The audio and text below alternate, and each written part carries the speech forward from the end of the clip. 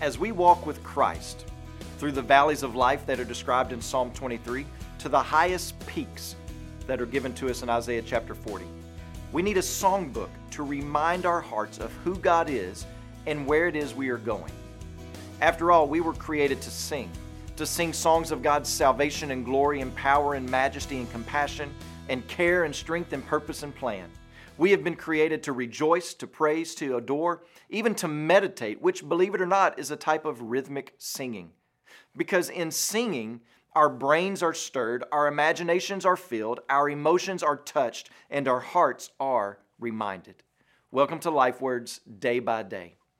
Today we are beginning a look at a group of psalms known as the Psalms of Ascent.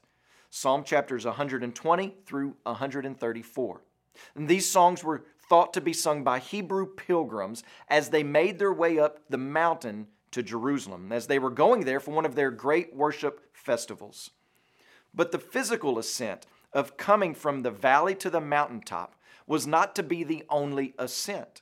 A spiritual ascent was attended as well, and these songs were meant to guide the climber's heart to higher and higher degrees of worship and maturity.